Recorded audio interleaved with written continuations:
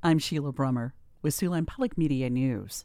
The U.S. Supreme Court ruled today that the Biden administration does not have the legal authority to enact a one-time student debt relief program, dealing a blow to the 40 million Americans who would have qualified for the program. The case was filed by Republican attorneys general of Nebraska, Missouri, Arkansas, Kansas, and South Carolina. Iowa Governor Kim Reynolds' general counsel also joined the case on her behalf.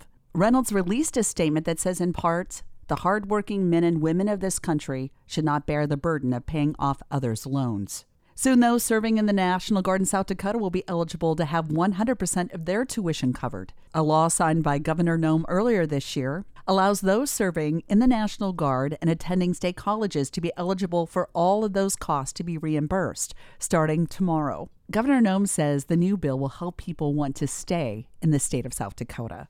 An Iowa judge has blocked the state from attempting to prevent election officials from offering non-English voting materials to the public. Under the ruling, Iowa counties will again be allowed to provide citizens with non-English ballots, voter registration forms, and absentee ballot applications.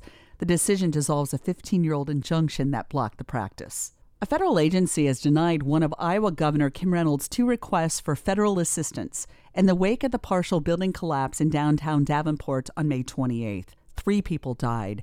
Dozens were displaced because of the collapse. Earlier this month, Reynolds requested an emergency declaration from the federal government for the state, asking for debris removal and emergency protection measures, including direct federal assistance. An official from FEMA says that the situation does not warrant an emergency declaration. The denial may be appealed within 30 days. Another request for a major disaster declaration is still pending. And heavy traffic is predicted on the roadways this holiday weekend and through the 4th of July. The Iowa State Patrol plans to beef up enforcement from July 1st through the 5th. Their focus is to prevent fatal and serious traffic car crashes related to driving while impaired, alcohol-related crashes, and OWIs. For Siouxland Public Media News, I'm Sheila Brummer. Have a fantastic Friday, and thanks for listening.